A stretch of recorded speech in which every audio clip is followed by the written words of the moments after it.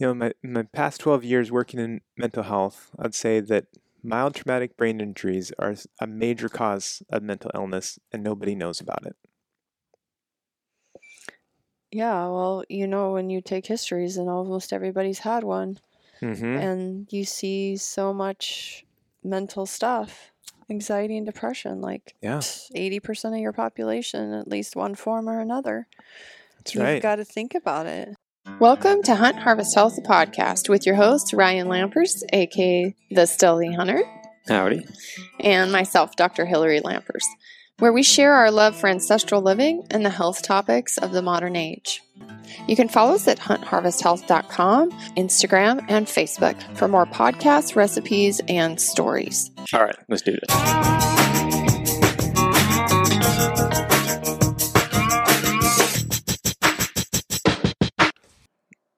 All right.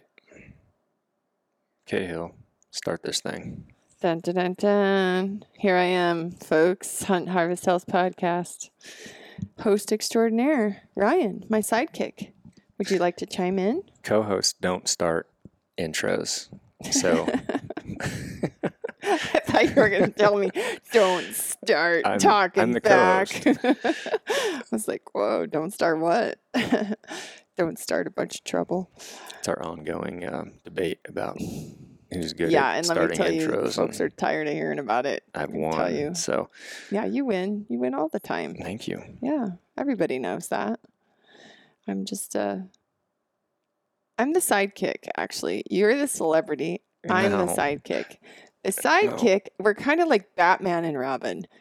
Everybody loves Batman, but Batman can't do it without Robin. But does anybody ever really think about Robin or care about Robin? Not really.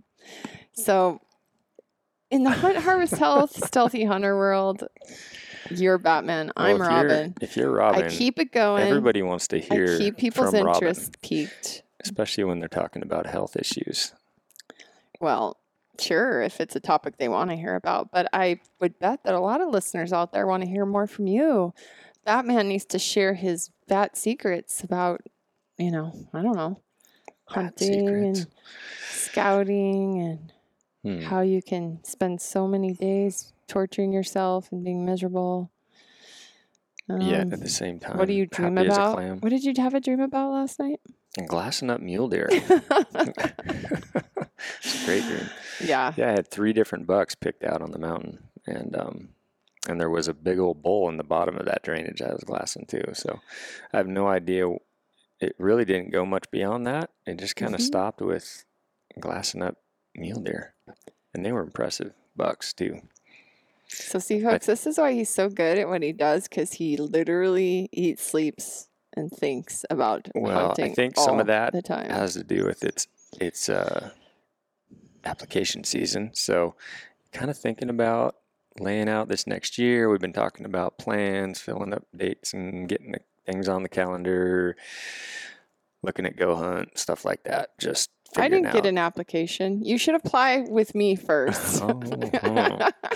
I should get the wife okay application, and then we should go on. I don't know what you do all day. I go to work, so you probably sit here all day drooling over mule deer applications. But yeah, well, it's stressful figuring out where you're going to go or what hunt you want to do or what area you want to look at this year if you can. Yeah, time is tight in the fall season, so there's only so much September, October, November. Sure. Yeah. January, August. Yeah. December. Yeah. All right. Well, we have a new health podcast today. Sorry, folks. You're getting another health podcast because I'm the only one who does podcasts. So that's what you're going to get. But I think you're going to like this podcast today. Hopefully you do. I think it's applicable to pretty much everybody out there. But before we talk about that, Ryan, would you like to share a little bit about the Western Hunting Summit 2020? Absolutely. Yeah. So we've been working on this year's summits a lot. Everybody's probably seen the launch that we had back in October, and that elk summit. I was kind of curious, this year we did a species specific bear, mule deer, and elk. And then lo and behold, the Elk Summit sold out pretty fast. Yeah. I thought the Mule Deer Summit would have sold out quicker, but It's almost sold out. yeah, it's like It's there's only a couple February, spots. Ryan. Remember, it's only February. I know there's only a couple spots for that. Bear has a handful, and Elk went quick, and then we threw that wait list up on our website just to see, kind of gauge the interest on how many folks would like to see a summit if there was another date for Elk, and we got a crud ton of people on there. So trying to figure out dates that would work because it's kind of tight there in June when we have the other summits. But we figured out a date, and it looks like June 4th through the 7th, we are going to put on another Elk Summit. Just by getting hammered with questions, people are like, can you find a spot? Or, is there any way you could slip me into that Elk Summit? I'd like to go. So we're just going to open it up again. And I had a kind of a short list of other presenters that I've wanted to be a part of, have them be a part of this. Joel Turner being one of them. Mm-hmm. He's an incredible dude, and he's just a really good teacher, instructor, perfectionist. He's a great shooter, great elk caller. He's got a good system that works. And so we couldn't quite mesh our dates last year. I really wanted Joel to be a part of it, but this year it looks like we've been able to figure out a date that works for him as well as all the other presenters, Livesay and Brian Barney and others. So we're looking at June 4th through the 7th. It's pretty much identical. It's pretty much identical, except we don't have Randy Newberg. Well, we have Dan, but we have Joel Turner. We have Dan Bakar coming as well. Bakar. Guy's a stud, elk hunter. So no, it's going to be really good. And so that's kind of what we're working on right now. We're launching that here quickly, getting the passes available for people to sign up for the other one. Yeah, I mean, by the time people hear this, it'll be live. Yeah, well, the more people we can get on the mountain and educated, hopefully we can get people excited about this next year coming up. So we've got now 4 summits happening this summer, which is going to be fun. It's going to be a busy summer. Yeah. But selfishly, that gets me to have 4 different big mountain hikes, so that's a good thing.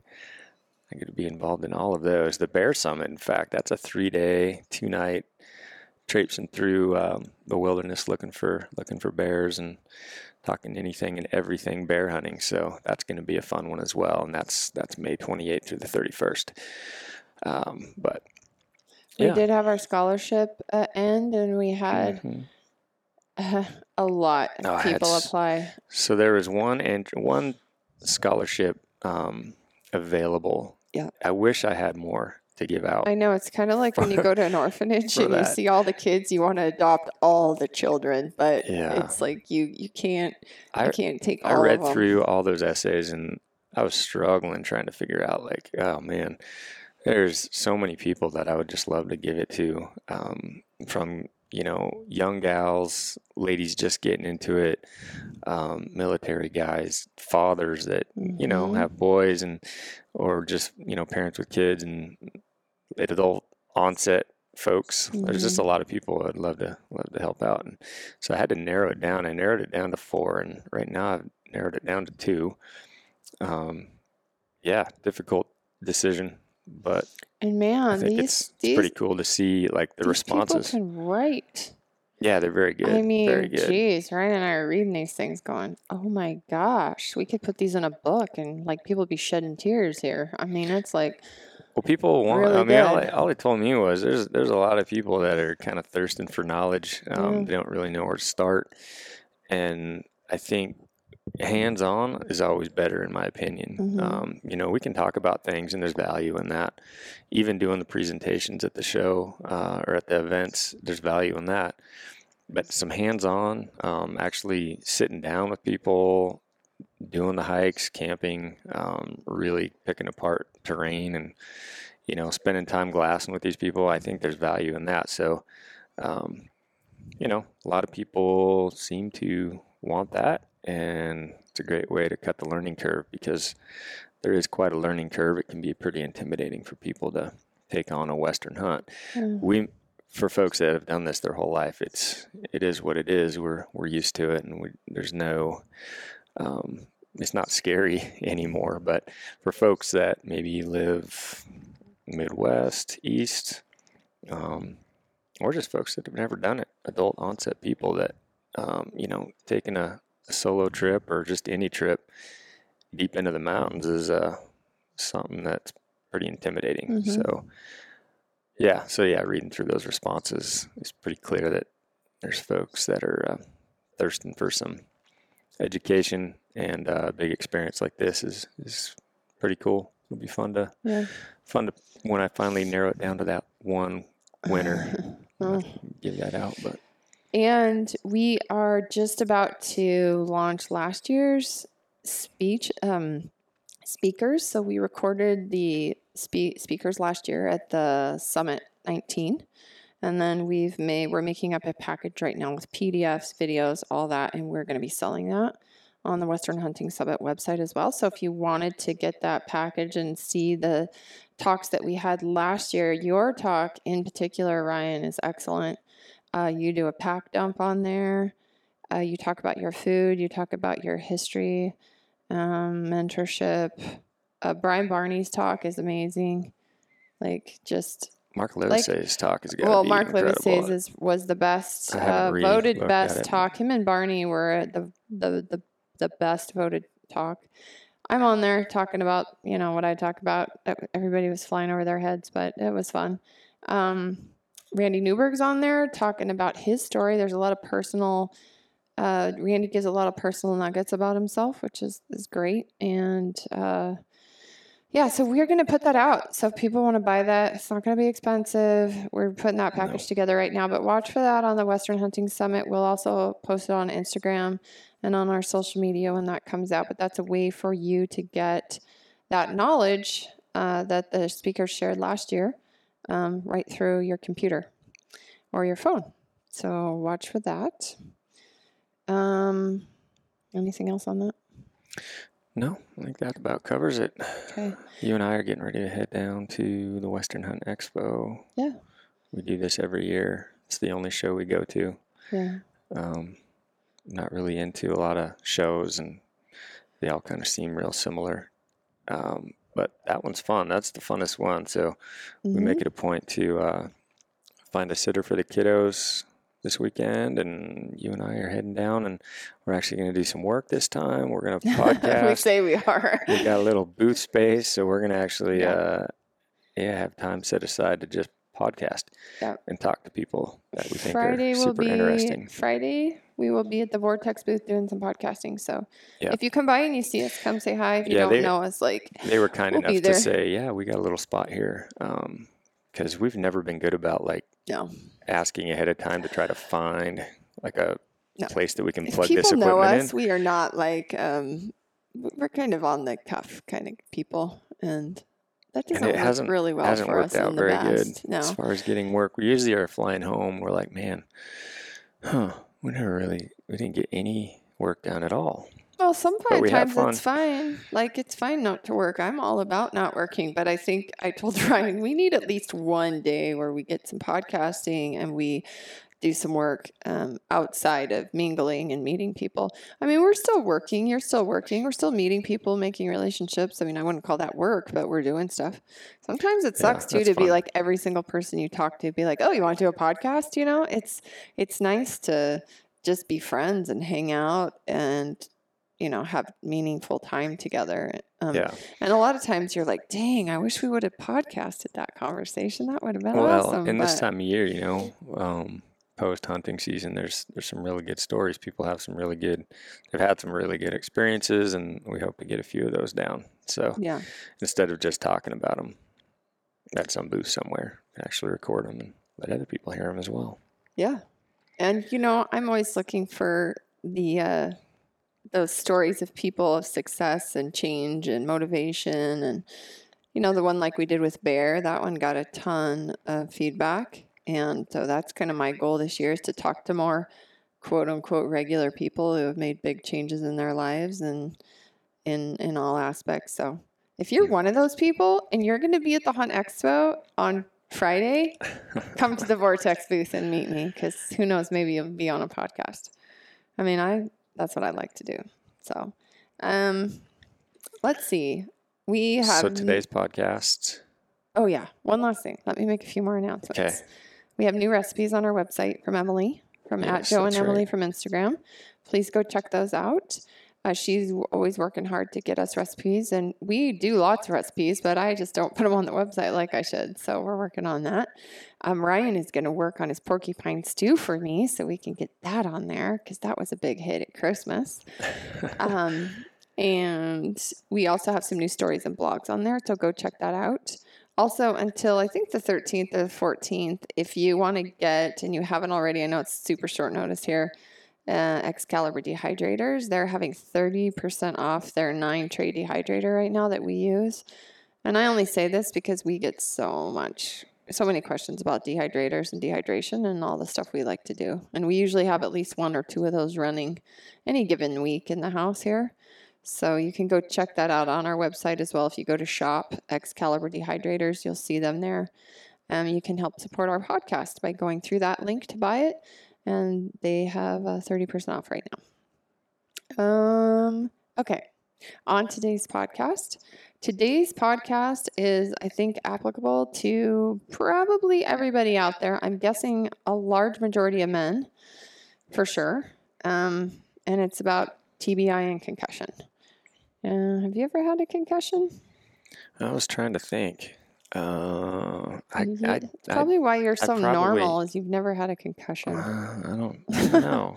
I mean, yeah, I don't know. I think like in the podcast you talk about some people just don't think of bell rung as not a concussion. Getting their bell rung as a concussion or seeing stars. I mean, I've definitely seen stars and had my bell rung.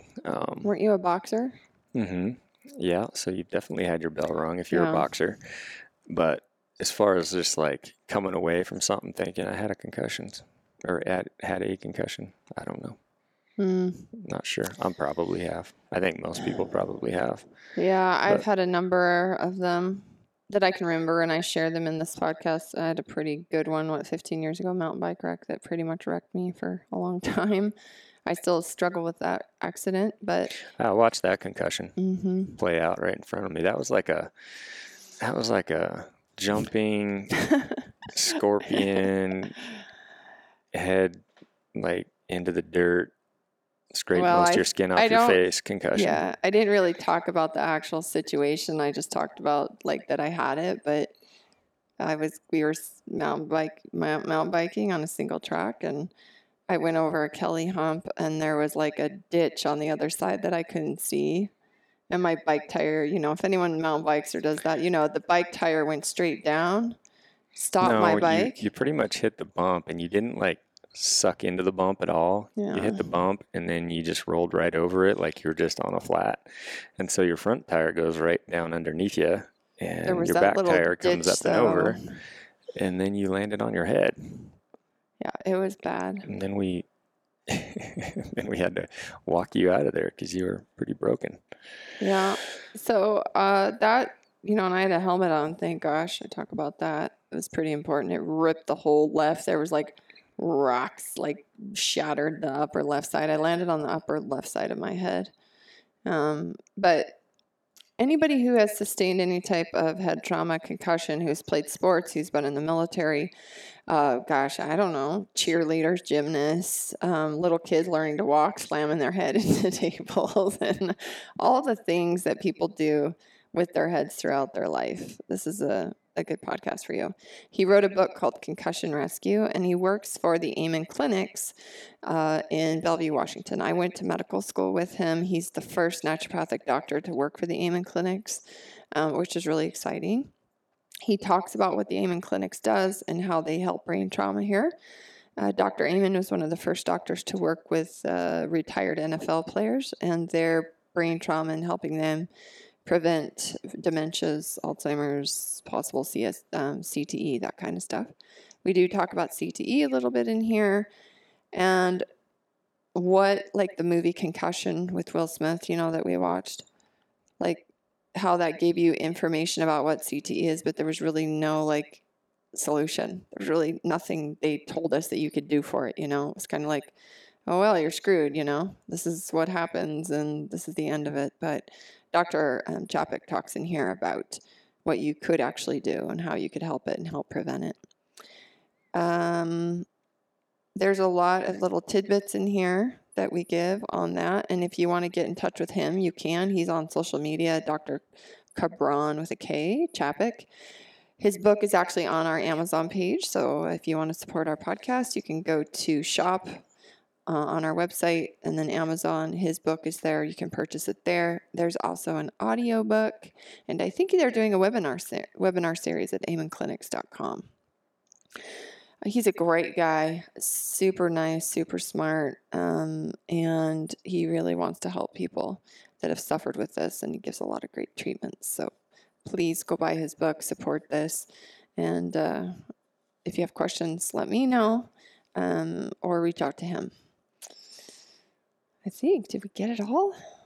Pretty sure. Okay, enjoy.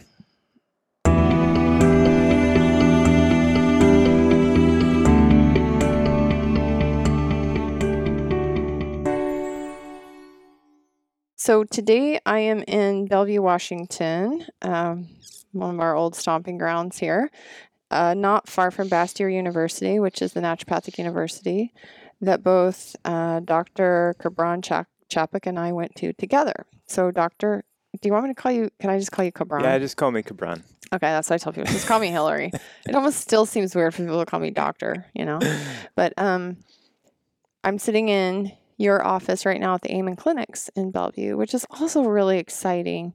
If you don't know who Dr. Amen is, he's for years pioneered the brain imaging, which is, you can explain it, but very different than traditional brain imaging. Yeah. And I followed his work many, many years ago when I started working in head trauma and brain injury and that kind of stuff and what I do. And so you just came out with a book on concussions. And I've done some recent podcasts with just people that were on the podcast talking about their concussions. Perfect. And I thought, you sent me a thing and said, my book's going to be done. And I said, awesome. Perfect. I'm going to be here working. Let's do a podcast. So Dr. Cabran, please introduce yourself and tell our listeners who you are.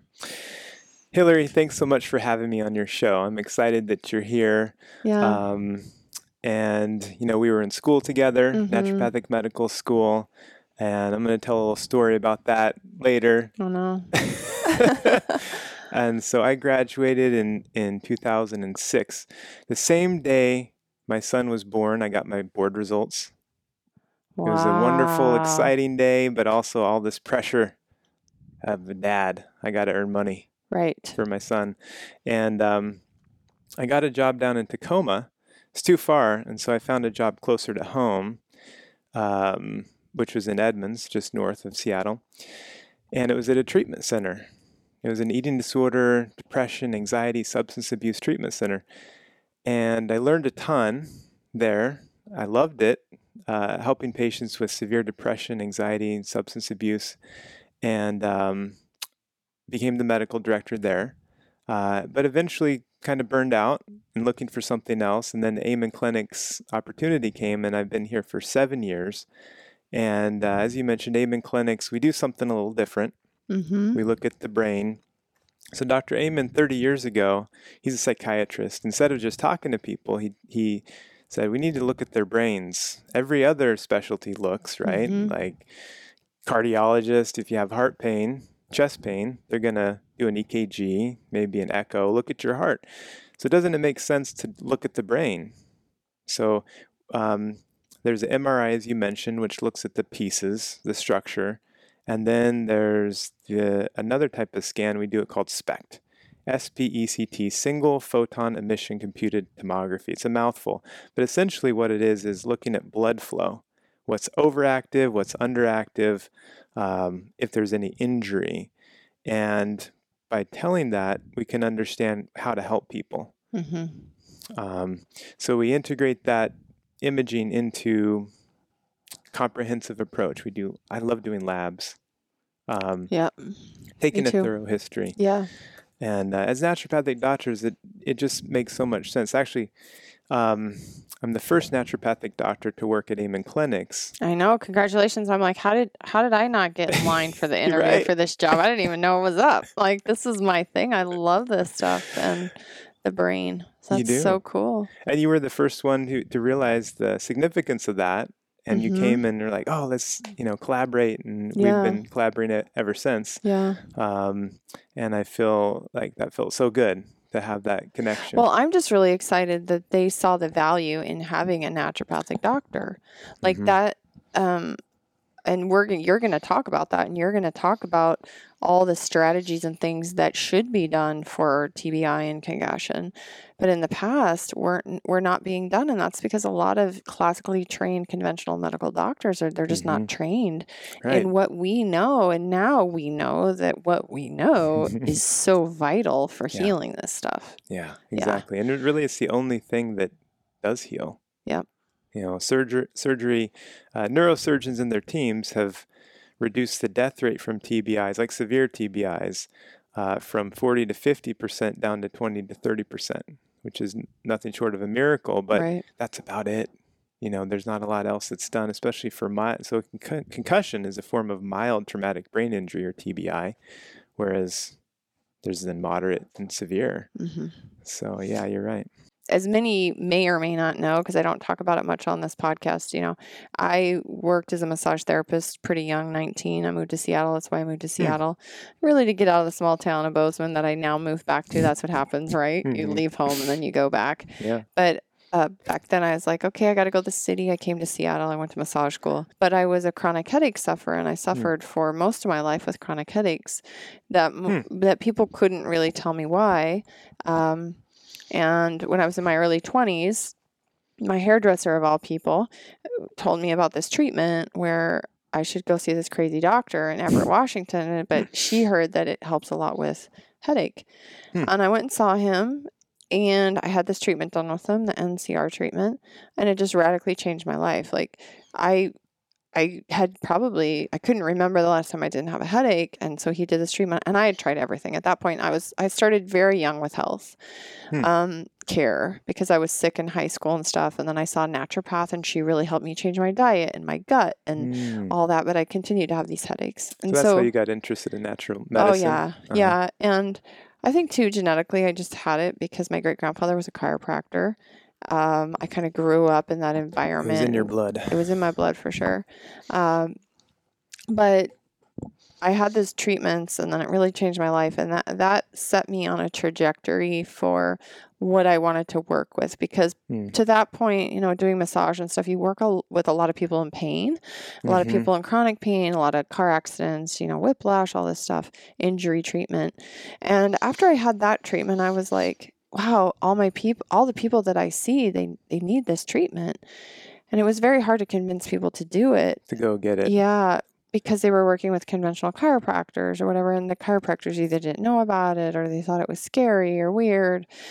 And at that point, I said, wow, I just really want to learn more about this. So I got a job. I basically begged him for a job, and he gave me a job. And I started working for him, and I was his first assistant. And I did that for 8 to 10 years. I worked in the business somehow. And in that time is when I decided I want to be a doctor to do this, but I had to have a medical license. So that's when I went back to school at 27.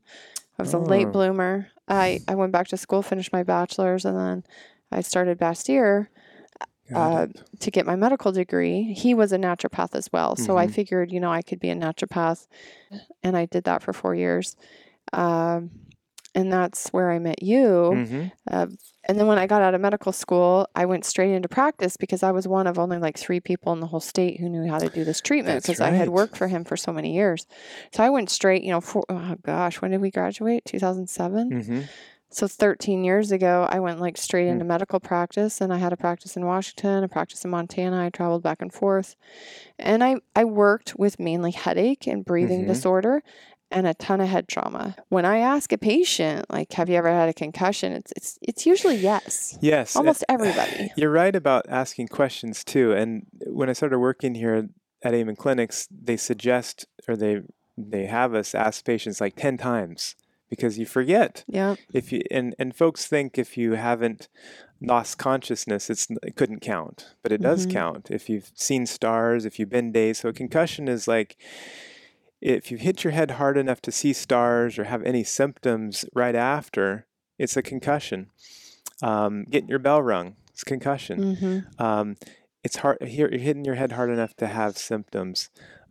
Sometimes symptoms are delayed. So there's a pastor who I saw, and he was in a car accident, and it was more of a whiplash injury. So he didn't hit the windshield or anything, but the force of the stop jostled his brain that hard against the inside of his skull to damage his brain. However, he didn't have symptoms immediately. They were delayed by 2 weeks. So he went to the ER, got checked out, negative CT scan, negative MRI, no bleed. So they said, you're fine, go home. 2 weeks later, he couldn't write a sermon. Couldn't think clearly. Memory was poor and attention was poor. So I think what happens often is there's swelling that gradually progresses until the point that it's, your brain is so soft, it's like butter. Right. As soft as butter. It's housed in a really hard skull with many sharp bony ridges, and it slammed against the inside of the skull and can bruise. In fact, if you take a fresh brain out and put it on the table, it's going to be goo in a few hours. Oh, crazy. Yeah. So it's very soft, and so we're just not designed to hit our heads. Yeah, humans. And we don't have, if you know any anatomy at all, I mean, the amount of space you have like in the dural area and where your CSF fluid is, I mean, it is like, it's like what, maybe half a centimeter or something? Hardly or any. Couple millimeters That's maybe? it. That's all the cushion we have. Yeah, and you think about it just doesn't take much of anything to rattle your brain, much less slamming your head into something or getting hit by something. I worked at a treatment, as I mentioned, the treatment center, and sometimes people were there for alcohol use, and they were still in denial. They're in treatment for alcohol addiction, but they're like, it's not that bad, Right. And so sometimes half a treatment of 4 weeks of treatment, 2 weeks in, we're trying to break through denial. But imaging like this, showing someone their brain in seconds breaks through that denial. Like there's this boom, tears come down for many people.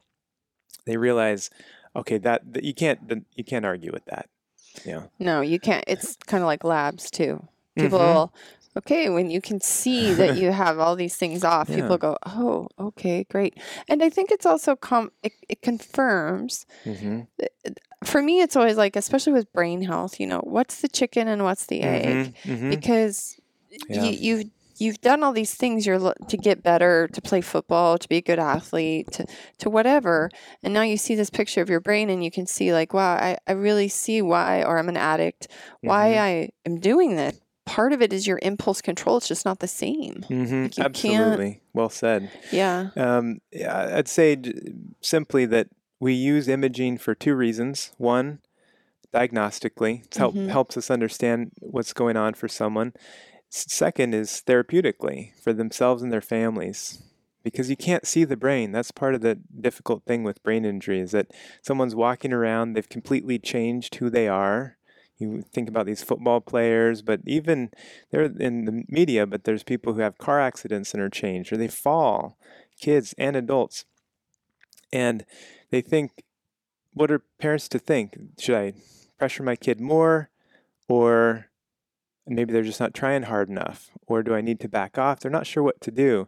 But if we image their brain and understand that, okay, there's an injury, there's a physical injury, like they've broken their leg, they can empathize and support in a better way. And the kid can also take some slack off themselves because oftentimes the person who's had the injury thinks, okay, maybe there is something wrong with me because they can't see the injury either. So right. And then you're a parent and you're like, get back out on the field. Would you make your kid with a broken leg, like go back out on the field? Excellent point. And because you can't see it doesn't mean it doesn't exist. I think that's really important. So 85% of our listeners here on this podcast are men. Maybe there's more women now. We're working on that. but definitely these health podcasts, we get a good range of men and women, but we have more men. Awesome. And men, as we both know, are the highest. They are the ones that get more brain traumas and head injuries than women. Women, it's more severe, I think, right? Because their skulls are thinner. Maybe you can talk about this, but men do a lot of stuff that's dangerous for their brains. Yes, it's true. So men get more brain injuries, but women are more susceptible to the effects of brain injury. And it's interesting. So Dr. Amen did a study. We have this huge database of scans. So it's kind of fun to do research. So 150,000 scans now each year it goes up. And he looked at the difference between the male brain and the female brain. What's the difference? He was so curious. Oh gosh, that's scary. And what he found was the female brain is more active than the male brain, which may not surprise everybody. Nobody's surprised right now. All the men are out there like, totally. We've talked about that on this podcast several times. Women multitasking versus men multitasking. And I try to explain it in physiological terms, but people just look at me and they're like, yeah, well, women just try to do too much. Men know, men don't know how to do enough. Yeah. But I think it's just men are better at doing one thing. Women have this big corpus callosum, right? So we are constantly talking to both sides of our brain, which I think wears women out. Yeah. But it's part of our physiology. Especially if you can't turn it off and get to sleep or are worrying. And that's certainly true. And the axon and the nerve and the surrounding structure of the nerve cell is different in women than men. So they are more vulnerable to the effects of brain injury. So we think about our soccer playing girls doing headers and our young athletes and just our young women, they are more vulnerable to the effects of concussion and brain injury. And they don't always speak up about it. They're trying to fit in. They're trying to keep going, please their coach or their parents, and then they can get concussed again. Second impact syndrome. It's very dangerous. So yeah, explain that a little bit. So let's talk about athletes here, because we have a lot of kids who listen. We know that from their parents, and we have a lot of parents that are listening. And I'm sure we have a lot of parents right now that have kids in high school and college playing sports, boys and girls, or gymnasts or cheerleaders or whatever. Let's just talk about that a little bit. So I want to tell a little story about Zachary Lysted. So he's the reason we have the Zachary Lysted law, or some version of it, is such that it's the thing about if an high school athlete is suspected of having a concussion, they have to be taken out of the field of play and assessed by a medical professional before they can be put back in. Before that, you could just send them back in and they say, "You're fine. See, how many fingers am I holding up? You're good. Get back in there and play again." Yeah. The second impact syndrome is after a first concussion, the brain is extremely vulnerable, and if it gets hit again, it could be catastrophic. So what happened to Zachary Lysted is he was about somewhere between 12 and 14 years old. I think he was about 14. He was playing football, and this happened to him. So he got hit near the end zone, pulled out for 15 minutes, and then he said he was fine, went back in, and got hit again hard on the goal line. And after the game, they were walking back to their car, and he just collapsed. Massive brain bleed, subdural hematoma, in a coma for several months. Had to relearn to walk, talk, eat. After a year, he could walk with help and a cane, and so his life will never be the same. He'll never be the same person. And so his parents were huge, strong advocates. His mother's name was Mercedes. And so they're the reason we have the Zachary Lysted law, or some version of it, in every single state, all 50 states, when we still don't have the seatbelt law in all 50 states. There's not a seatbelt law in all 50 states? No.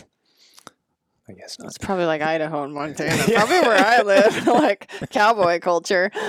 Yeah. There's still states like people don't wear helmets when they ride motorcycles. Right. That's Montana. You don't. Yeah. There's guys, driving Kansas. They don't wear helmets. Yeah, I'm from Kansas, and whenever I go back, it's like my kids are shocked. Like, wait, where's the? Oh, so Zachary Lysted, they popularized that, and that's second impact syndrome. But still, the current approach to concussion is just simply not enough. I agree. Brain injury. So concussions are mild traumatic brain injury. And just because they're called mild doesn't mean they don't cause significant damage to people's lives.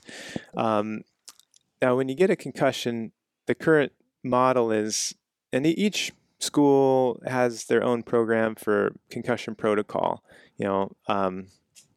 Go to the emergency room if it's serious, rule out a brain bleed, get a CT scan, symptoms of nausea, watch about dizziness, headaches, fatigue, irritability. That's all good. I mean, we got to keep that. Refer for physical therapy, occupational therapy, and then graduated return to play. So start exercising again.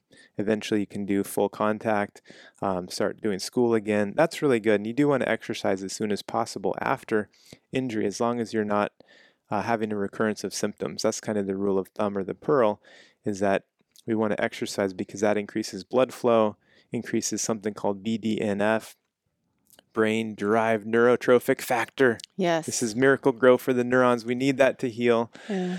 And which is why when you exercise, period, you feel better, right? Yes. Your mind feels clear. Oh, yeah. Right? It's perfect thing for learning and school. So athletes do need to exercise to do well in school.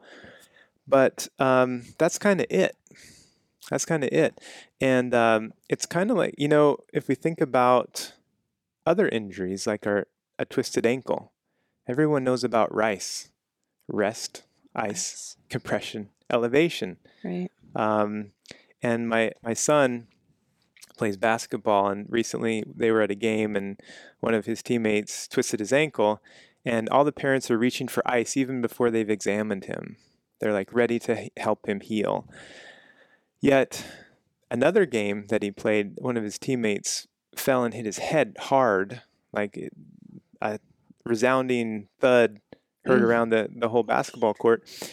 Everyone's just kind of standing around, hoping that he will heal, watching, because we can't see the swelling inside his brain that could be happening and could not be happening. Yeah. My point with this book is that let's not take the risk that his brain may be okay or not okay when there's hundreds of studies pointing to what to do immediately after a brain injury. Like how do we, what do you do right after? I'm glad you asked. Tell us. We want to know. Well, I got to tell you a little bit of science. I know you love science. I like science. So there was an undergraduate researcher at Stanford, Theodore Roth, super smart guy. He did this experiment where he implanted an intracranial microscope into the mouse skull. And then he gave these poor little mice a concussion. Boom. Oh, it's horrible. And but it was fascinating too, because it was never before seen footage in real time. This was in the journal Nature 2013. And you could see the damage happen. And they calculate it. You can watch videos online. It's like seconds.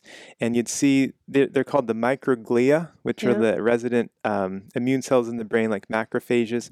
And they would eat up the damaged tissue. That's like the immune system in the head, in the skull, in the brain. Thank you. Okay. And there was oxidative damage that could be seen, which is kind of like rusting from the inside out. Mm-hmm. And this chronic inflammation, so that we know that there's inflammation that happens after concussion, like a fire that hasn't been put out and continues to smolder for months and sometimes years. Mm-hmm. And he didn't stop there, though. Then he applied glutathione to the mouse skull. And glutathione is an antioxidant, as you know. Mm-hmm. And it quenched that inflammation. If applied immediately, decreased cell death by 67%. If applied within 3 hours, it decreased cell death by 50%. So there's this window of time in which to act. Now, the human skull is much thicker than the mouse skull, so topical glutathione may or may not work well. Another study they did with active military, these guys and girls in Iraq. It was. Yes, double-blind placebo-controlled trial, the journal PLOS ONE 2013. And what they did is, if they had an IED blast or hit their head on the tank, I don't know, I'm just imagining there's all sorts of ways you can get your head knocked in. Hold on, I'm going to move this because it's rubbing. Oh, thank you. No, that's okay. In the field of war. And they went straight to the medic or were carried to the medic and given NAC, which stands for N-acetylcysteine. Thank you. Okay. And that is a precursor to glutathione. Right. The body makes glutathione out of this and tremendous antioxidant, anti-inflammatory. They were given a bunch, 4 grams immediately.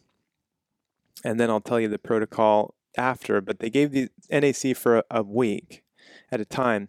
And if given, so there's a double-blind trial, so the group that didn't get the NAC, they recovered at a rate of 42%, which is pretty good. But those that were given NAC recovered at a rate of 86%. Oh, double. Double. Yeah. So they gave them 4 grams immediately, then 2 grams twice daily for days 1 through 4, and then 1.5 grams twice daily, days 5 through 7. Well, the great thing about like NAC is like there's no toxic. It's not toxic. So it's a precursor to glutathione. It's basically a liver. It's great for the liver. Glutathione's really hard to absorb from a supplement. Yeah. You got to take it liposomal or something. And it doesn't absorb as well. So you just take the NAC and you can take those large doses because it doesn't have any toxic effect on the body. No risk. Which is great because some things, you start high dosing. Well, how about medications for one? Pain medication and all these medications they're giving Hard people. on the liver. Hard on the liver. Yeah. Addictive. Right? Opiates, yeah. So 100% agree. Yeah. Not good. Wow. So in the book, there's a whole first aid kit for your brain. And it lists out several supplements to have on hand. My idea is that, like you said, Hillary, it could happen anytime, anywhere. Yeah. And you should always be ready because there's this window of time in which to really decrease damage. So have it in your pack when you're out hunting, because you'd have to help me understand. I've never been hunting. Well, I would love to go hunting. I think it's so cool, but I don't exactly know. Well, I mean, if you're going to have, it can happen anywhere. I mean, you could fall. These guys are climbing mountains and stuff. Totally. I mean, you could have falls. I don't know. It seems like a million things. Yeah. To me, it would seem like natural to have it in the first aid kit if there's any chance of having a head trauma. In your car, driving back, you could have a car accident, Yep. Oh, for sure. I mean, how many car accidents are there a day where people have a brain trauma? Yeah. Yeah. Even just a whiplash. Yeah. So even if your symptoms are not severe, why take the chance? This is your brain. This is who you are. Yeah. And if you can protect that and improve that, my God, that's just so valuable. But it's never too late. So even if you don't catch it right away, even weeks and months and years later, we did this study with football players. So imagine this, retired NFL. Their brains look horrible. I know, it's sad. It is sad. It is. Because these heroes, these giants have, depression. Dave Pear has been outspoken about his time in the NFL, wishes he didn't play even. It's amazing. But he got dementia at age 50. And so anger problems, depression, severe memory problems. Yeah. I mean, wasn't it like, I think the statistic way back when I first heard about this is like, if you played professional football, these guys had like a 19 times higher chance of having early onset Alzheimer's or dementia. Right. Good memory. It's ginormous. It's and we glorify this in our culture. Now, it's the Super Bowl this weekend. Right? We talked about that and I said, wow, what a better time to have a head trauma podcast. Kind of see it differently, thinking about the brains inside those helmets. And I heard on the radio this morning that the Super Bowls are like the largest watched events in the world of any TV shows. Wow. And so there's multiple millions of people watching watching the Super Bowl at least. So it's big money. Yeah. The NFL, as we know, with head traumas, they've been through the onslaught of what they've had to do to pacify the fact that basically these guys that are under their watch have been brain damaged. Yes.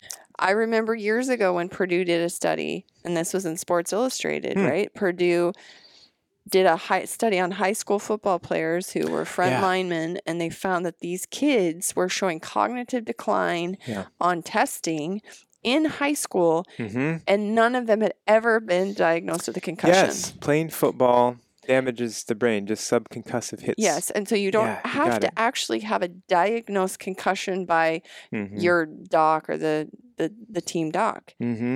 You are getting, if you're on the line, and these were the guys that with CTE and a lot of the first guys that were coming out with these problems, these were all big linemen. These were guys that hit hard and they did it every single play. And what I think when I see a football game is like, yeah, it's entertaining and it's watching these guys, they're amazing. I mean, they are gladiators, what they can do with their body and how big they are and the muscles and like the fact that I just always think like, one, how do they feel the next day? It must be horrible. And they need that money because in 10 years, they're going to need a lot of medical care and they're going to have a lot of pain and they're going to have chronic pain. You don't have a perfect, like all these guys we see now that are older that are commentators and they do this, like they have to still make incomes and they still have to make money. I guarantee a lot of those guys, we even know now that a lot of those guys did have CTE when they were on the TV and commentators. There's just nothing you talked about and they would just get through what they needed to get to. And their family members said they were a wreck when they weren't having to perform and, focus on that. Yeah. And the movie Concussion, I don't know if you saw that with Will Smith. Will Ferrell. I was going to say Will Ferrell. We've been watching a lot of Sorry, we don't Ferrell. need to make it Will Smith. Thank you. They're both comics though, right? I mean, Will Smith used to be a comic. That's true. But go ahead, sorry. Concussion really popularized this, and so we all understood the problem. But the movie gave no solutions. Exactly. It was like, here you go. You have brain damage. Yeah. Good luck. Wow, that's depressing. It's depressing. Where do you go? People don't talk about it as much because they think that it's the head in the sand. It's like, the athletes are like, oh no, I'm getting it too. What am I going to do? If they know there's answers and things you can do. So we've actually worked with a lot of these retired athletes at Amen Clinics where we did a study with 30 retired NFL players. Which I'd love if you could post this for people because picture's worth 1,000 words. Oh my gosh. And this guy, before and after treatment. So we have several patients in the study where basically what we did, so 15 to 20 years after they're done playing, you'd think it's kind of too late for them, but it's not too late. And so we put them on a program, supplements, nutrition, exercise, weight loss if they needed to lose weight, treating sleep apnea if they had sleep apnea, and hyperbaric oxygen for some of them, which we can talk about what that is. Yeah. And after 6 months of treatment, we measured them scans and cognitive testing, and they showed improvements in memory, processing speed, focus, and attention. And their scans were significantly better, and they felt better. And so it's not too late. And these are supplements that you can get over the counter, antioxidants like vitamin C, NAC, vitamin D is key, ginkgo biloba for blood flow. I really think it's important to look at multiple mechanisms when we're doing supplements for brain injury. Phosphatidylserine, it's a mouthful, but it's helpful for cell membranes, helpful for memory. Acetyl L-carnitine for brain energy, and fish oil, high quality fish oil. Quality is really important with fish oil. It is, yeah. And a high dose. We try and get at least 3 grams of EPA DHA, and then a high quality multiple vitamin. And just flooding the brain with nutrients is really key. But there's other important pieces to healing the brain. And it's really just not one thing that helps to heal, because we're complicated.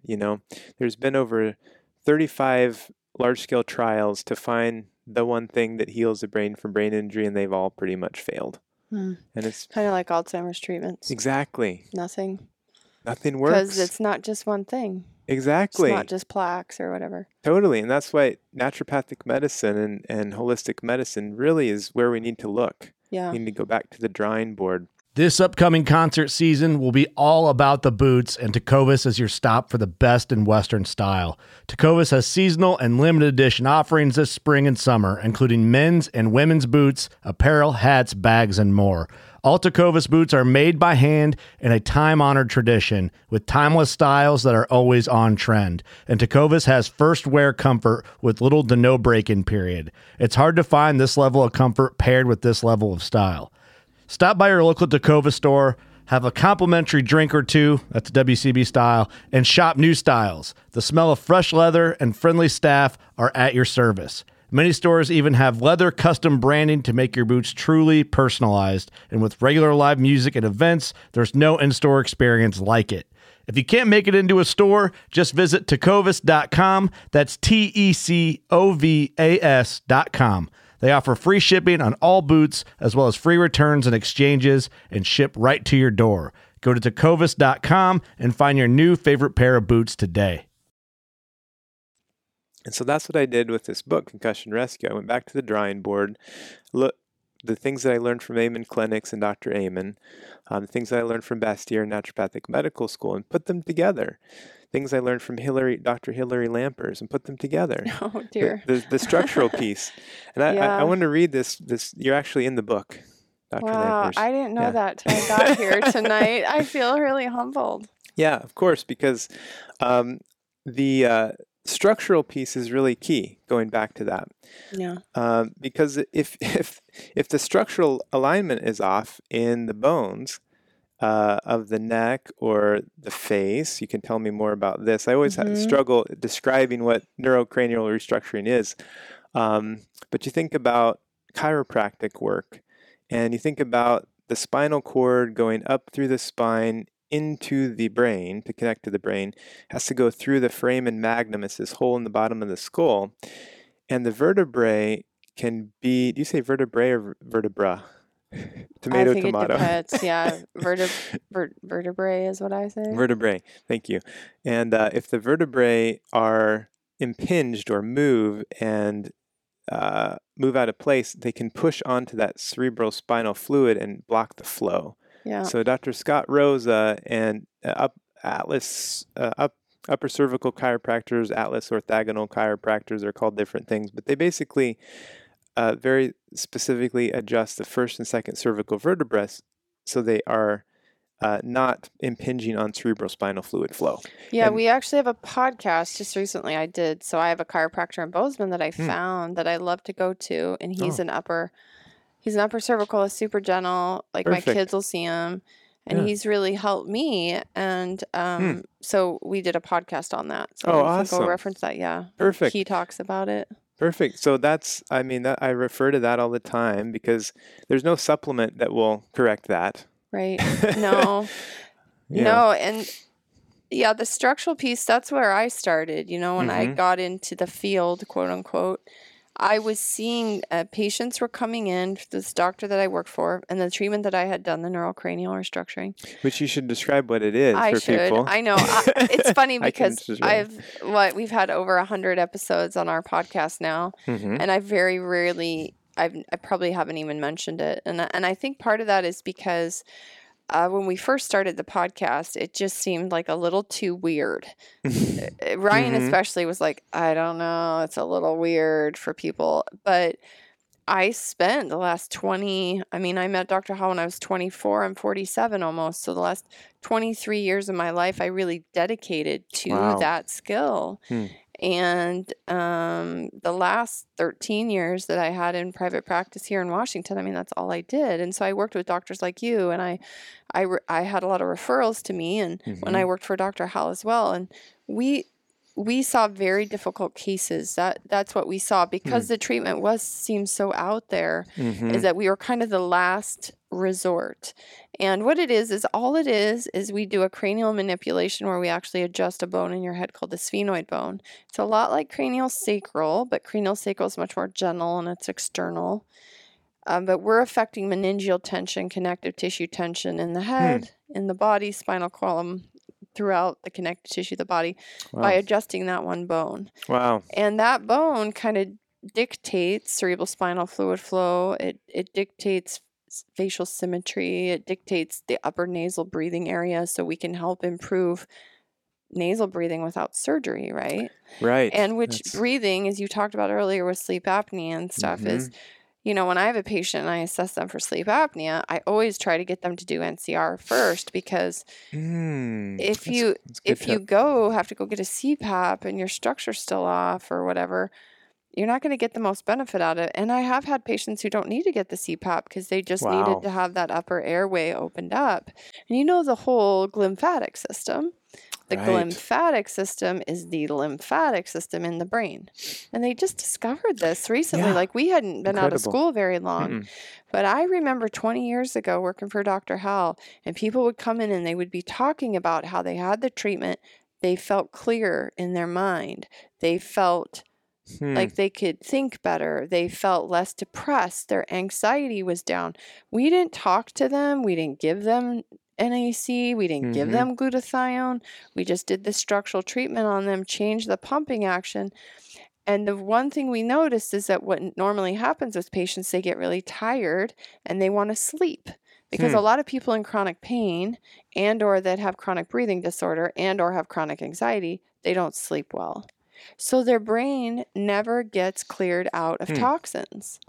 Oh, that makes so much sense. Right? So people that are sleep deprived, not only do they have so many other side effects from sleep deprivation, their lymphatic system in their brain can't clear the toxins out of their brain.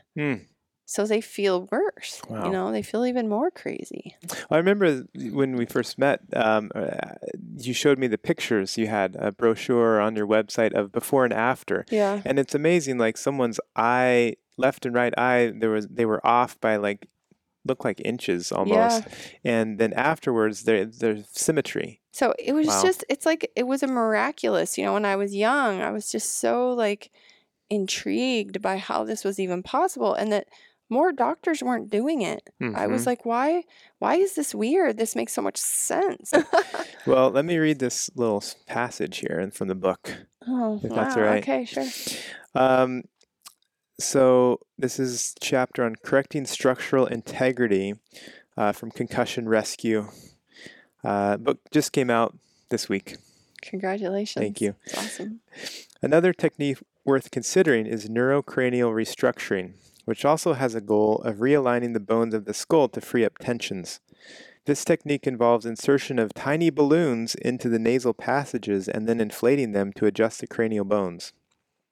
Neurocranial restructuring is especially helpful if there is frontal damage either from blows to the face or forehead as well as chronic sinus problems. Correct. I first learned about this method while in school when a fellow classmate of mine, Hilary Lampers, who had been studying with the developer of this method, Dr. Dean Howell, gave a demonstration to the class. Guess who volunteered to be a guinea pig? You did. I forgot about that so long ago. I was like, you want to put what? Where? Okay, yeah, sure. If I think back, I go back into my memory vault here. It's like, you were like, me. Yeah. Because most people were like, huh? You're going to do what to me? And you were like, me, because you were playing soccer. You were a soccer player. Yeah, I got hit in the face quite frequently by the ball. I remember that now. Yeah. When tiny balloons were inserted into my nose and inflated, I was surprised to hear a crack, which realigned my sphenoid bone. But it actually wasn't painful at all. And I've witnessed many patients with chronic sinus problems benefit from this method when receiving therapy from Dr. Lampers, as well as other patients I've sent to you with brain injury, and others trained in this method. Unfortunately, not many are trained to do this technique, but it is my hope that it will become more widely available. Yeah, that's always been my hope too. It's been a hard sell, Before we get on, I appreciate that. Yeah. It's so nice to put me in your book, you and I appreciate it. I think being in it for so many years, you know, you get used to what you do and you don't think about it the same. And it is also physically exhausting, as you know. You talk about burnout, you know, and dealing with really hard cases and patients that are in pain all the time, or chronic problems, brain traumas, can be quite exhausting, and at the same time so rewarding. The great thing about this treatment that I love is that there's like immediate gratification. It's not like, okay, we're going to do this and let's wait 6 weeks or 6 months. It's like, it's immediate, right? Like you experience. So it's like an immediate, like, whoa. Something is different. And recently I had a patient who came to see me, and he was a veteran, and he had a head trauma 20 years ago. Oh, wow. In service. And he's been to the VA for the last 20 years for chronic headaches. He told me he's had over 19 or 20 MRIs. Wow. He said he's probably seen over 20 doctors at the VA. They've run every single test on him. His hormones were low after that. His testosterone was low. So he was doing hormone therapy, which helped a little bit, but he continued to have the headaches and nothing. He said, you know, for 20 years, I've been trying to get somebody to help me. And one of our family members told him, knows of him because he's in the industry, and said, you should go see Hillary. She does this crazy thing where she'll blow your face up. And he was like, whatever, I'll do whatever. And then he said, literally, like the next month, I went to the VA and there was a new doctor, because that's how the VA works. You always get a new doctor. And this guy was young and he was new and he was just out of school. And he said to me, have you heard about this treatment where they put this balloon in and they adjust your head? And he said, this is at the VA. And I was like, really? And he said, yeah. And the guy said, it's on the fringe and we don't do it here. But if you can find somebody to do it, I hear it works amazing. And he said it was like, you know, angels, because here he just never heard in 20 years, never heard about it. And then this VA doctor who would never tell him something like that. Yeah. So he came and saw me. And after the first night, he's like, I don't have a headache. Wow. And then every day he came in to see me, he's like, I just keep waiting for something to happen. He's like, I don't have a headache. I don't have a headache. And he's like, I can turn my head all the way. So it's really rewarding. Cool. And when you think of like these football players and you think of how many millions of people are suffering, you know, like military and oh my gosh, and sports and 3 million Americans go to the ER each year. The number has doubled from 2006 to 2014. Visiting the ER for brain injury, but those are just the people who went to the ER. You know, how many people is at least three times that who don't go to the ER. And with concussive blasts, you know, it's a signature wound of war is brain injury for our veterans. And 25 to 50% of people, you mentioned hormones, 25 to 50% of people with a history of brain injury have damage to the pituitary gland, which is a master hormone gland in the middle of the brain. And that can't be corrected with supplements alone. It really needs hormonal replacement. Yeah. And it's another piece of the puzzle.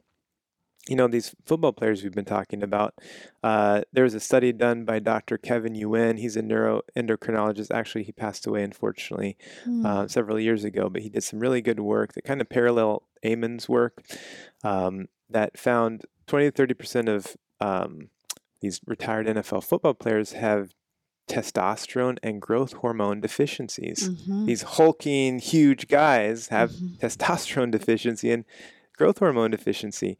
And so it's, you know, when you treat those, that's really can help many of the symptoms. Many of the symptoms of concussions are due to low testosterone, low growth hormone, low thyroid, low cortisol. And if you can treat that, that's like the growth factors. Right. So on one half of the coin, we have the nutrients. The other half of the coin, we have the growth factors. And then we have the structural. So many people have sleep problems. You know, and sugar just kills testosterone. It does. And for men. And women, they tend to have more insulin, like the PCOS thing, and insulin resistance and higher testosterone too. Yeah. So that's a key piece is diet. Diet. You have to change your diet. Yeah. There's no way to supplement around that. What about diet and brain trauma, like head trauma? Great. our brain it's so hungry. It uses 20 to 30% of the calories in your diet. Wow. Only, so think about your plate. It's like eating a quarter of your plate just right to your brain. And your brain's only 2% of your body weight. It's like hugely hungry. And after a brain injury, there's this metabolic deficit. Glucose levels actually drop within several minutes, and then they stay depressed for weeks. And so this very hungry organ now isn't getting enough fuel. Mm-hmm. So what's the answer? Well, they did this study where they had people, they were in a coma, and they gave them IV glucose to try and help them. And it suppressed what little amount of ketones, beta-hydroxybutyrate, they had in their blood. So the brain can use, it's kind of like hybrid. It's a Prius, You can use glucose for fuel or fats for fuel. So the whole ketogenic diet, very popular right now. Yeah. Like if you can be on a ketogenic diet, which is a low carb diet, and higher fat diet, you're producing ketones for fuel. And these ketones are very energizing, and they don't take as many steps to get into the brain as glucose. So this glucose transporters are damaged, ketones come in, the brain is refueled. And so it's worth it's not for everyone, but it's worth trying. It's been studied for a number of different neurological conditions a ketogenic diet has, including Parkinson's, migraine headaches, ALS even. And there's a few studies that they're doing. They're actually working on one right now for ketogenic diet for brain injury. That should be coming out this year. I'm very excited to see what happens there. And I had an airline pilot who, he got punched out when he was in Australia at a bar, and that's not good for a pilot no. to get a concussion. No, he couldn't fly it's back. Bad. Yeah, they lose their jobs. Like they can't get in a plane. You got it. I mean, he almost he was out of work for 2 years. He almost couldn't get his job back. He was really doing bad, but he was getting tired of taking supplements and doing stuff, and he was just exhausted. He wasn't sleeping, and he said, "Doc, tell me one. I can only do one supplement. If I can only do one supplement, what would it be?" And I said, "Let's table the supplements for now. Let's just focus on the ketogenic diet. You're going to do that. Just do that." And once he figured out how to do it, it takes a few weeks to get the hang of it. Yeah. After 3 weeks or so, all of a sudden his energy improved, his sleep improved, his pain went down, and he started feeling better. And then he could do the other parts of the protocol. So it kind of unraveled things for him. And actually he is, a couple months ago, he told me he's going to go back to work. That's great. Side effects are usually being healthier, losing weight if you need to lose weight. I did the ketogenic diet for almost 2 years. Yeah. And I thought, why am I doing this? Because it was so hard. Yeah. It was like I'm telling patients to do it all the time. I was like, I should try this. So it took me weeks to figure out what the heck to eat. I was so hungry and starving. But when I did, I found that my blood sugar was much more stable. And the reason I did do the ketogenic diet was because I had my own brain scanned. And it didn't look so good. I was like, crap. Don't show Dr. Amen my scans. These look terrible. I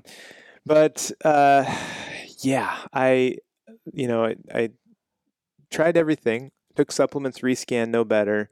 Did a sleep study, maybe it was that, no better. Checked my hormones, they were fine. And I thought, okay. But I was having these low blood sugar spells.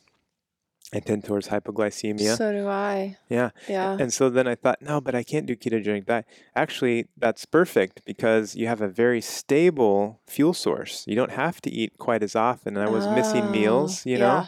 So when I had that fat for fuel, it was just stabilizing my fuel source for my brain that was so hungry. I rescanned so much better and I felt so much better. But I don't think I needed to do it for 2 years. That's what I learned. I thought, okay, I was very stubborn. I'm like, this is the diet for me. I'm just going to stay on it forever. Yeah. No, it's more like 3-4 months, go off, do it again for 3-4 months, take a break. So you feel that you can cycle it and get benefit from it? Better. Well, I think you and I have very similar body types. Mm-hmm. We're thin. We're sort of type A, high strung. Yeah. We probably run on adrenaline, high metabolism.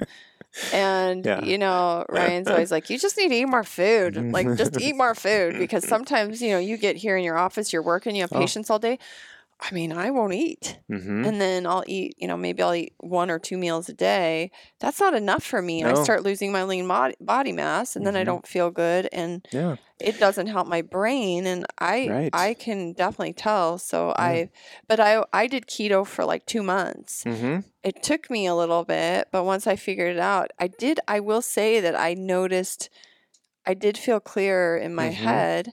But I did struggle with the hypoglycemia. That was something where I just probably needed to eat more fats. That was my thing too. I when I was tired, I wasn't eating enough fats, but then I couldn't digest them well, and I was like, oh. So I started taking ox bile. That was a tip that I learned. Eating more fats and taking ox bile, which sounds crazy for people that are listening. These capsules of ox bile, because your bile is what breaks down fats in your body, like your gallbladder produces. Yeah, wow. And so many people have gallbladder problems. That's true. But I take ox bile too. Oh. I found great benefit with that, like digestive enzymes, hydrochloric acid, all that kind of stuff. But the ox bile is great. Very important. Very important. Especially the gut, right? The gut's the foundation of everything. So your brain doesn't work well if your gut's a mess. And we've talked about that a ton. It's super important. Indeed. Okay, so I put out on Instagram that I was going to be talking to you. Oh. So cool. I got some questions if you want to answer some questions. There's just away. A few of them. Can I tell you a story? Please tell me a story while I'm looking. There they are. Okay. Well, I wrote this book for 2 groups of people. One is people who haven't recovered from concussions and they need help because they've sort of exhausted their resources or not sure what else to do. Some people can't come see us at Amen clinics or just see at doctors anymore. Yeah. And they need help. There's millions of people suffering. Then there's another group of people who have some sort of brain issue, whether it be anxiety, depression, anger, memory problems that are cropping up. And as they think back, oh man, I have had a number of concussions. These symptoms may be due to a concussion. As we started our conversation, you need to think back and ask, okay, have I had a number of head injuries? For example, there was a patient we'll call Jeremy, and he came to see me when he was 21 years old. And he had been suicidally depressed since he was age 14. We see a lot of patients with treatment-resistant depression. And when we scanned his brain, and he was smoking pot every day to try and help. He had tried every kind of medication out under the sun. He had tried some really great therapists, CBT, EBT, EMDR, some really good therapy, not getting better. Came in to see me. We scanned his brain. It was clear he had a brain injury. He had damage to the left frontal lobe and the left temporal lobe. These are important brain structures.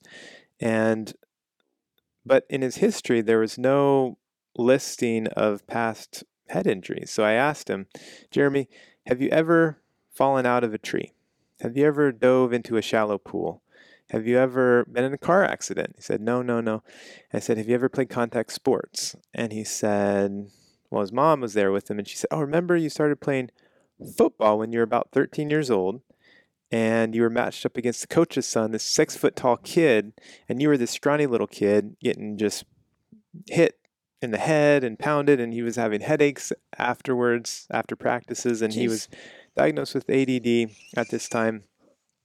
And so we put him on a program to heal his brain. And after a couple of months, his depression and his suicidal thoughts stopped. And he stopped smoking pot. So you got to stop smoking pot. And he's this jazz drummer. And now 2 years later, he's about to this spring, he's going to graduate from the Berklee School of Music as in jazz drumming. Wow. So it's never too late to heal your brain from brain injury. And keep in mind, probably my past 12 years working in mental health, I'd say that mild traumatic brain injuries are a major cause of mental illness, and nobody knows about it. Yeah, well, when you take histories, and almost everybody's had one, and you see so much mental stuff. anxiety and depression. Like 80% of your population, at least one form or another. That's right. You've got to think about it. Think about it. Think about your loved ones, your family members. Yeah. I mean, I will tell you, I think it's a blessing and a curse when you're like we are and you have all this information, because my poor children will never be able to do anything they want. You know, my older daughter, she's very talented, and luckily she doesn't have any interest in team sports. She wants to be a cheerleader, though, you know. Oh, they do. And sometimes I'm like, but I also know, I guess, saying this, and like you can't control, maybe you can until they're a certain age, but you only have a short time where you can model your children to understand the reasoning. Yeah. Like you can do, I love that idea of, it's like strapping a seatbelt on, you know, you're not going to prevent car accidents necessarily, but at least you'll be protected somewhat. Like studies show that if, these are rat studies, but vitamin D levels, if there's low and deficient vitamin D levels at the time of head injury, there's more concussive symptoms. Wow. Than if there isn't. So and you can how take many people are vitamin D deficient? Everybody. Everybody. I got a gal the other day. She had like 69, and I was like, "What are you doing? Give me your secret, right?" Like, So everybody needs to be looking at these things. Yes. Okay. So speaking of that, I got a question about. This woman is asking about, have you heard of the TraumaVoid helmet?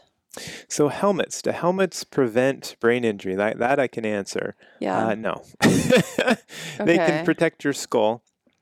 And that's one of the myths that, I was wearing a helmet, so I was fine. Well, football, we've been talking about that.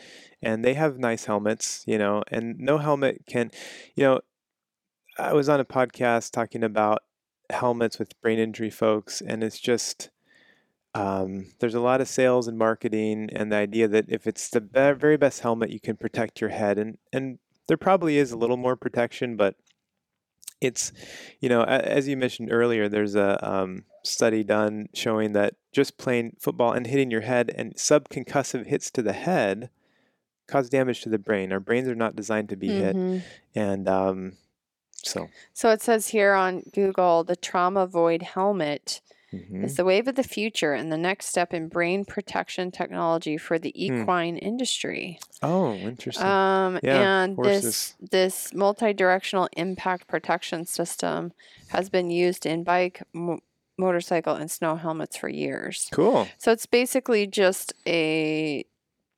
technology. Yeah, advanced. And the way it fits, it's more advanced, but...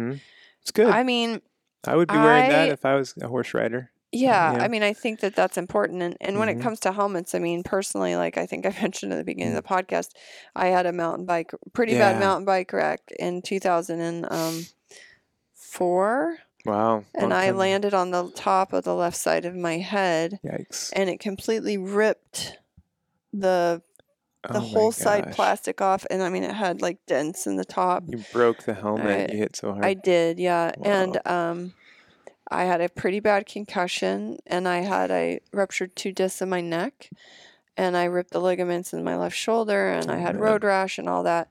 And I mean, there's no doubt, had I not had that helmet on, it would have been pretty bad. And but the helmet protected me from obviously being a vegetable or maybe dying. Yeah. But I still sustained a head trauma. Good point. And exactly. I suffered, you know, I would say I've suffered with that quite a bit on and off, you know. And I've done a lot of treatments and I've done a lot of structural stuff and I've done that, but we got to scan your brain, Hillary. I want my brain scanned. I'm going to come back. I wanted to do it years ago and I don't know why I ever did. I think part of it was maybe even a little bit of fear related to the fact that I had this head trauma and I had significant post-concussive symptoms for quite a long time. Have you ever done hyperbaric oxygen? I haven't. So what would be cool is to see where you're at. Yeah. Do the scan, then do hyperbaric for 40, 80 sessions, and then rescan if you're feeling better. Do you have hyperbaric here? Yeah. And if I had one magic bullet, only one thing I could do for brain injury, it would be hyperbaric oxygen. if I could just do that, because it increases healing and boosts blood flow. So hyperbaric oxygen is like a chamber, like divers go into. It's pressurized. Yeah. If they go up too fast, they get the bends. It can be used for strokes and other neurological conditions. It pushes oxygen to the deeper structures of the brain and the body, and that turns on genes and healing mechanisms, and just that oxygen helps the cells to heal. So I actually like to layer it in later after you've done the other things. So this would be perfect to see if you can get sort of a boost. And I found like I go in the chamber and I'll feel actually tired that day. I probably do need to rest a little anyway. And then the next day I'm more energized and a little bit more clear. Yeah. I noticed since my head trauma, 15 years ago, I'm definitely more sensitive to things. Like my tolerance of how much I can take has decreased. Even things like, drinking alcohol. I noticed after that, like I pretty much couldn't drink alcohol anymore because it wasn't like alcohol. It just made me feel so bad. I couldn't like focus. I couldn't do anything. It was like any treatment I would do, like I would go get a treatment and it would be like, I only need a little bit of it. And then I'd just be like wiped out. Of course, I'm better now, but I still feel that I have some of that sensitivity to it. And I will say that just talking to people and having worked for many years and having had a concussion myself that I feel was pretty severe. If you live with somebody who's had a concussion and they suffer from the ramifications of that, it can be really difficult, because I will say that ever since my concussion, even knowing what I know and having done everything I've done, and it's I would say that concussion changed me. It changed the way that I felt like prior to that concussion.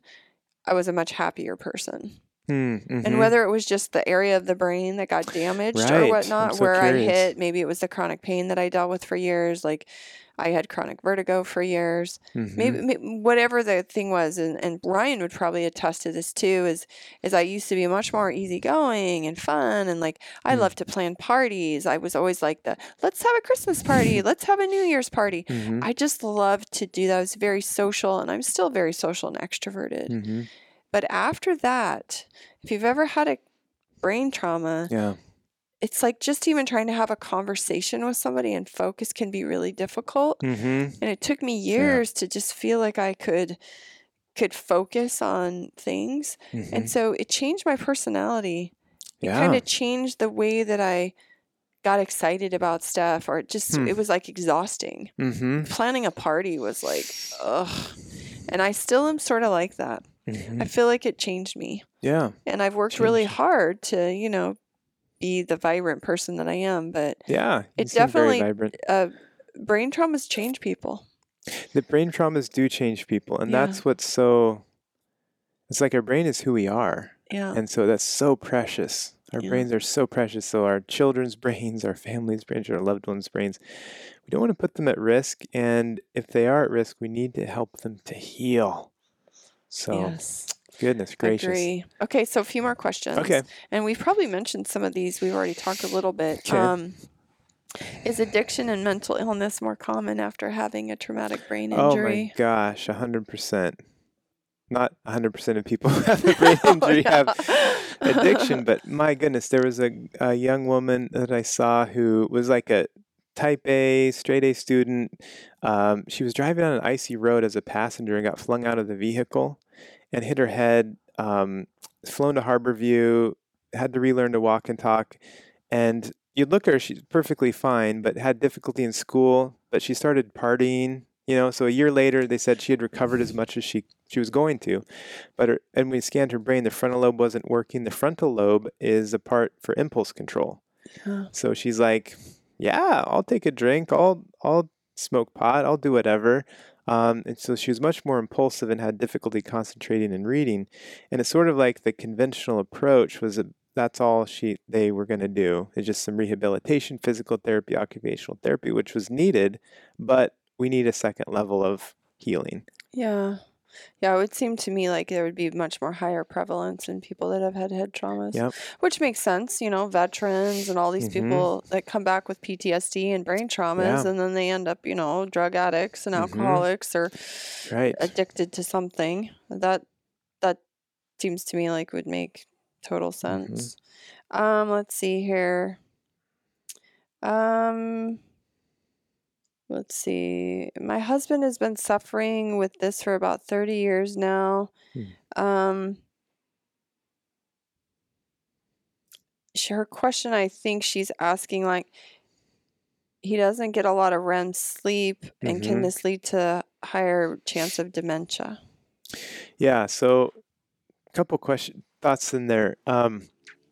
Dementia, brain injuries do put you at higher risk of dementia, unfortunately, but not just that. I mean, other things too. High blood sugar, increased risk of dementia.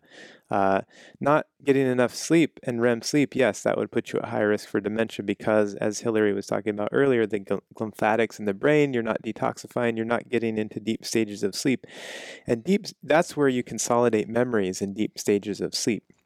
You consolidate from short to long-term memory, and that's the fastest way to make someone look like they have dementia is just sleep deprive them for a few days. Yeah. I can attest to that. Have some babies. Oh my gosh. Dementia's on its way. But if you treat the sleep problems, the memory should improve. And how do you improve REM sleep? Well, because I have this fancy sleep tracker, right? Yeah. In our ring. Yeah, those are cool. And I don't have them. It tells me how much REM I get. I don't get a lot of REM. Don't you? Okay. I struggle with REM. Like, I can get deep sleep REM. And I get lots of light sleep. And I keep thinking maybe it's a mommy thing. Could be. Like, I don't really go totally deep because I'm always on guard listening for something. But REM is my struggle. Well, I wonder. So after brain injuries, and I was asked this at a brain injury conference, like, why do people with brain injuries often have sleep problems? And I didn't know the exact mechanism why, so I had to go look it up. Yeah. And first of all, less melatonin. Okay. Kind of makes sense. Less melatonin production, which is making you sleepy when it's dark, produced by the brain, you can take as a supplement. And then there's something called hypocretin, which is produced, and it makes you feel more awake and alert.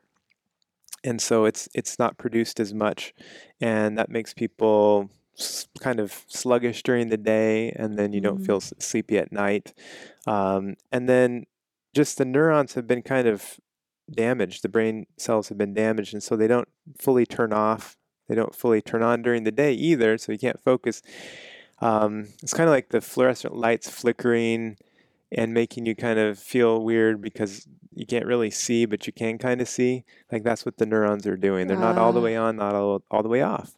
And so as the brain heals on a healing program, sleep should get better, but you might need to do some specific things to help with healing the sleep aspect. Like, because you have to, it's hard to heal from a brain injury if you're having problems sleeping, yet people with brain injuries almost always have sleep problems. Yeah, vicious circle. It's a vicious circle. It's really a curse. 30 to 70% of people with a history of brain injury have sleep problems. So it's more like 70%. Yeah. I find for me, like, sleep, we did a podcast with Dr. Neustadt on sleep. Brilliant guy. Yeah.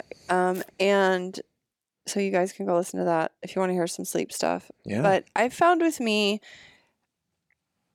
like, I gotta get away from my electronics. Yeah, for sure. I get too overstimulated, and I need, like, I've been doing the red light, the Juve light at night, and I need, like, it quiet. Like, I need the lights in the house to start being, like, dimmed down and quiet, the TV off. I need the kids in their own bed. Like, I don't do good with kids in my bed anymore. Like, I can't sleep. No, I just can't sleep. I'm like awake. And distractions bug me, but there has to be this like semblance. And then I live with a guy who's like, he's a night owl. He wants the TV on. He likes bright light. He's not phased. No, he wakes up in the morning. He's like, turns the light on, like, ugh, he's like, get up. And I'm like, don't do that to me. But he falls asleep like that. Right. Like, he's so, like, his sleep is not an issue, and he's very solid that way. So I struggle because it's nice. And he's kind of a night owl, right? So I need to start coming down and I need to prepare. Yeah. And he's like, he could just be like, okay, I'm going to go to sleep and lay down and go to sleep. So like he can have the TV on and he can have all that on and go right to sleep. And that's what I struggle with. It's almost like sometimes I feel like I need my own separate house. Yeah. Just I need my she cave that I can go to. No children are allowed. No dogs are allowed. No husband allowed. That's a great idea. That's where I see a lot of people, especially as they get older, having sleep problems because they're dealing with their husband snoring. They're dealing with their own, like, their wife wants the TV on all night long and they have to sleep with that. Talk about sleep hygiene. It's huge. It's huge. But I find for myself, and that helps my brain. So that's why I got this, actually, because I was like, I want to track this. Yeah. Do you know anything about heart rate variability? Yeah. Can you explain that a little bit? So in a nutshell, heart rate variability is how you, in between heartbeats, it's either a little bit closer together or farther apart and variable. And when there's a lot of studies on this, it's amazing that if your heart rate is more steady and less variable, it's associated with more disease and death. If it's more variable, like when you're stressed, it's more variable. I mean, more stable. You actually want some variableness. Okay. If that's a word. I might be doing good on that one. Good. Yeah. Up and down so more higher heart rate variability, so that there's more interchange between heartbeats, is actually associated with less stress. And so there's actually different devices like HeartMath is a company that came out with it's a biofeedback device. So you measure your heart rate variability, you do a relaxation exercise, and you reduce stress. And you can actually see it in real time, which is pretty cool because sometimes it's hard to wrap your mind around, okay, am I stressed or not? I don't feel stressed. You put the thing on and it tells you that you are stressed, and then you can do a breathing exercise and lower your stress, and then you can tune into that and like, oh yeah, I guess I was, and I feel better now. Well, look at this. I'm going to show you my Omri. Okay. So this was today. I think this was today or last night. Okay. So that was my heart rate variability last night. Oh, that seems good. Very variable. Very variable. And that was my resting heart rate. Oh, what does that say? 50? Holy smokes. Resting heart rate, 48 was my lowest. Wow. Yeah. Oh, yeah, that is low. 14 minutes of rest. Oh, no, this is tonight. What? I don't know what that. See, I still don't even know how to do this. But it's looking at me, it's like, okay, you're good. Your body temperature's off. I'll say this was a night with no children in the bed. I stayed at my girlfriend's house. I had my own bed. I fell asleep. I did not wake up till my alarm went off, okay? Which does not happen in my life. Wow, good for you. So this was yesterday, but this was my sleep. So look at my sleep. So I slept 7 hours. I had an 94% efficiency, but look at my REM sleep. Not good. Not good. And my deep sleep. Hours. Look at how much deep sleep. You're really deep. Yeah. Restoring. But see, look at how bad that is. Goodness gracious. So this is where I'm like, and there's my my heart rate with it. So this is the question, right? Like, okay, well, I'm getting sleep and I'm getting deep sleep. I mean, I get a lot of light sleep. Yeah. But how do I improve the REM? Do you take anything? Well, I find that I take melatonin. I do dream. Okay. Melatonin makes me dizzy. Oh. Not all the time, but sometimes. Okay. So I don't like to take it all the time because I had vertigo for years, and dude, if you've had vertigo, you don't want anything to do with dizziness. It's horrible. So do you take magnesium? Probably not enough. You know, that's one of my favorites. Is it? Even compared to meds, sometimes for people with really problematic sleep, I'll give them magnesium glycinate. Upwards of 1,000 sometimes. Well, you got to work up to it. You may not need 1,000 because you're more sensitive. You might only need 400, 600, maybe 800, and just see. It's really effective. Okay. And I'd be curious to know. Let me know. Yeah, this is what I'm working on. This is why I got this because that's cool. If REM sleep means I'm going to have more dementia. I'm working on it, man. Well, Just like my savings account. I'm trying to work on it before I'm old, I want to be able to have fun at some point. And so here I'm like, but yeah, really interesting. It's fascinating. That's cool that you're tracking that. Look, it tracks me. See this? Oh, 45:15. This was the night before I left. Oh, kind of. And my daughter woke up in the middle of the night screaming, crying. So I had to get up and see but my sleep was the same, but do you see how I had this difference? I don't even still know how to read this thing. It's really, but see, this has been my thing over the last week. Isn't it interesting? Yeah. Yeah, it's a great tool. I think if you have the time to learn about it, I'm still learning about it. Love to. But yeah, I was wondering if the REM I'm just thinking out loud, with dreaming, how much you dream correlated with how much REM? It's like you look back and you said lots of REM. Did you have lots of dreams too? Because I've heard that vitamin B6, and I've seen this, can really help with dreams, more dreams. Improving dreams. Yeah. So I'd be curious to do a trial. And since you have the technology. Well, I have a ton of methylation defects too. Oh. I have a number maybe of them. More complicated. So it's probably some methylation stuff too. Mm-hmm. I mean, probably with the brain, which is why it was hard for me to probably recover from some of that is methylation. Probably. Anyways, oh my gosh, we could go down a rabbit hole. Okay, I got one more. Actually, while we were sitting here, somebody that we're friends with, he just sent me a text. And he said, so I saw your Instagram story about your head trauma podcast coming up, and it made me think of the conversation we had last year. So we talked at the Hunt Expo last year. So there's a guy in the industry. His name was Jason Hairston. I don't know if you heard about Jason Hairston, but he was a college, and I believe he was a pro football player as well for a short period of time. He started what's called KUIU, which is a clothing company in the hunting industry. He just sent me an article on him and CTE, and he killed himself. Oh, and so sad. There had been a bunch of rumors, and it's kind of come out that he had CTE, and he had been suffering with it for a long time. Wow. Just a little bit about CTE, and maybe do we see certain people more disposed to getting it? Are there certain things to watch out for if your kid does play football to help them? Yeah. And like who's at risk? Yeah. That's a great question. CTE, chronic traumatic encephalopathy. Again, the movie Concussion was really good at explaining that. And it's the idea that there is a delayed onset of symptoms after hits to the head. It's a cumulative process, and there's a misfolding of proteins that happens in the brain, and it starts many, many years before symptoms occur, which is the hard thing, because once symptoms start, it's like you really don't have much time. But it's not too late. And so it's, again, kind of setting up a chronic inflammatory state many years before that continues to smolder in the brain for years and years. And so with that inflammation, people that are more susceptible to inflammation. So if you have the genetic marker ApoE4 allele, you're going to have more inflammation in the body. It's the Alzheimer's gene. But that's not really explaining it. The Alzheimer's gene, ApoE4, really means more inflammation. And that's what really causes different types of brain problems, is the inflammation. So if you have the ApoE4, you really should think twice about playing football or other contact sports. And also knowing that, hey, it's more important for me to use a lower carb diet, or to administer a lower carb diet, to take my vitamin D, to do all of these things.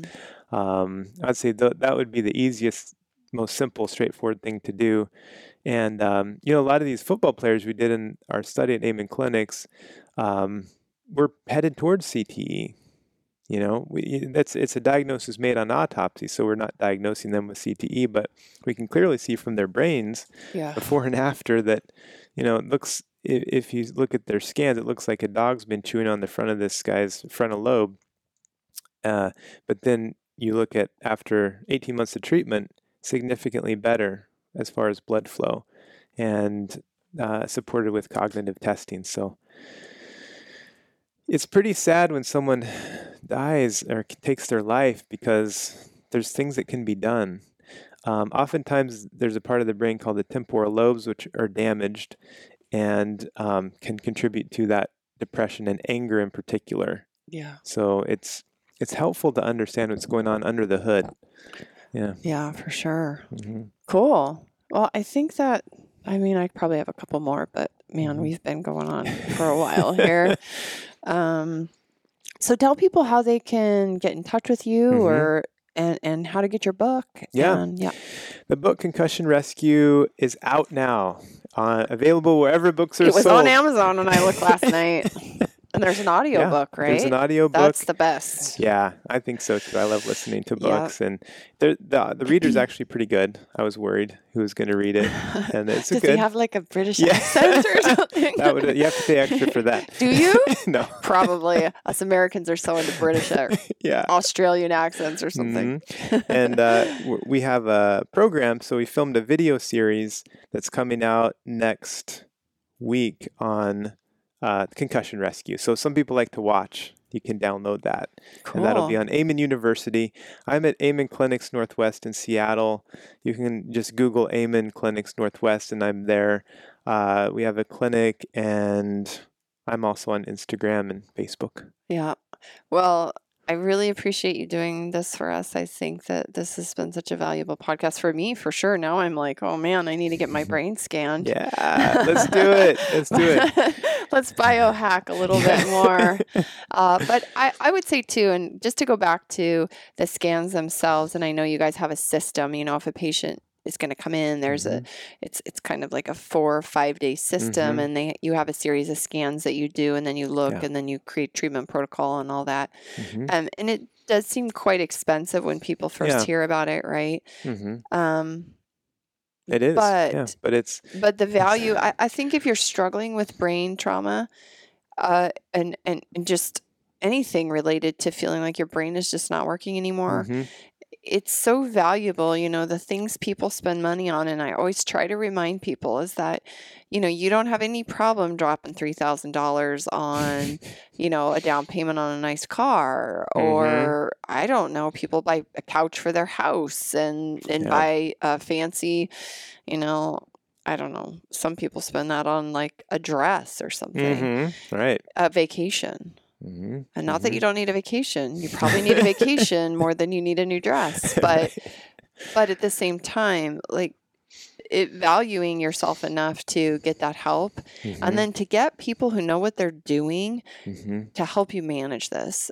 And to help you also understand that this isn't just because you're weak and because you can't fix yourself or because you're lazy or whatever. Is that if you have had a brain trauma, a concussion, and you really feel like you haven't been the same, you really need to get the help. And that's why I love this book, because you can open this book and you can start right now doing things. You don't have to come pay for the scans, but the pictures do speak 1,000 words. Yeah. Like they really help you. And I haven't had it done. I'm totally preaching to the choir here, right? But I think that that's valuable. So thank you. If this is something that resonates, I always encourage people to don't put a monetary value on your health, because the goal is to keep your brain healthy as long as you can, because everything else in your body is pretty important, but your brain is the most important. And none of us want to end up with Alzheimer's, and none of us want to end up with dementia. None of us want to lose our mind and not be able to be there when we're older, or even younger. If you're 40 and you're a football player. So true. Well said. Yeah. Okay. Thank you. This is awesome. Thank you. It's been a pleasure to talk with you. Okay. Take care. The Stealthy Hunter website and the Hunt Harvest Health podcast is for general health information only. This podcast is not to be used as a substitute for medical advice, diagnosis, or treatment of any health condition or problem. Any questions regarding your own health should be addressed to your own primary care physician or other healthcare provider.